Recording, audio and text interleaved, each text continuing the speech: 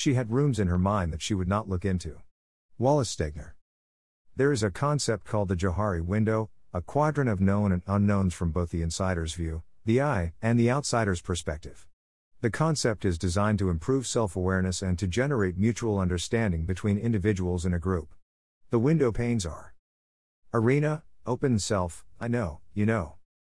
Facade, hidden self, I know, you don't know. Blind self, I don't know, you know. Unknown self, I don't know, you don't know. Awareness is increased by expanding the open self. This is accomplished by chipping away at the facade with increasingly safe revelations and shining a light on the blind self via feedback from trusted third parties. The unknown unknown is the most difficult quadrant to address. It is terra incognita, a land unknown to any and everyone. I have a confidant willing, sometimes too willing, to shine focused light on my many blind spots. Once exposed, I can act, if I so chose, to address them. Either way, they become a known. The facade is hopefully chipped away with my blog musings, although I may be plastering over the surface and portraying the mask I wish were true, thus further obfuscating my open self, shrinking the very window needing expansion. Despite loving exhilarating forays into unknown lands where enlightenment couples with a wow experience, the last quadrant is scary.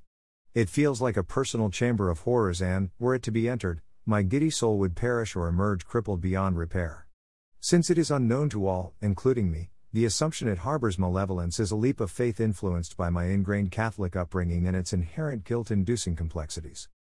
If it was a bastion of good, wouldn't it come to light of its own accord? Wouldn't I be boiling over with loving kindness?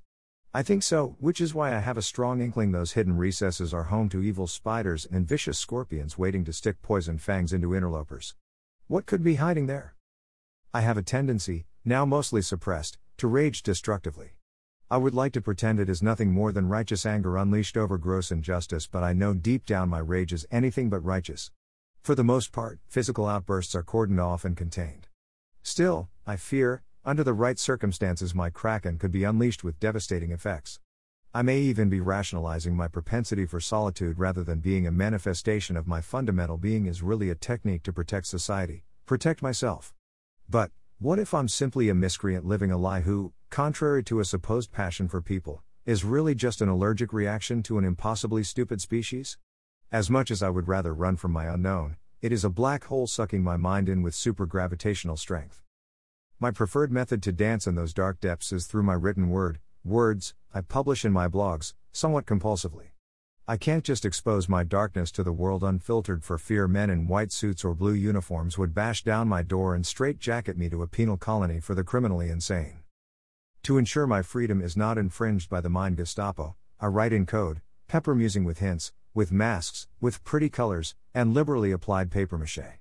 Still, I am writing from impulses skewed by the unknown, meaning I am unaware what in my offerings is in-your-face fact and what is coded messaging hinting at undisclosed truths fighting to see the light flowing through the known windows. The destination is to write such that I understand. The path, however, is obscured, twisting in and on itself, concealing the awareness I desire. I am left thinking, to paraphrase the Who's sometimes censor lyrics, who the fuck am I? May 26, 2021.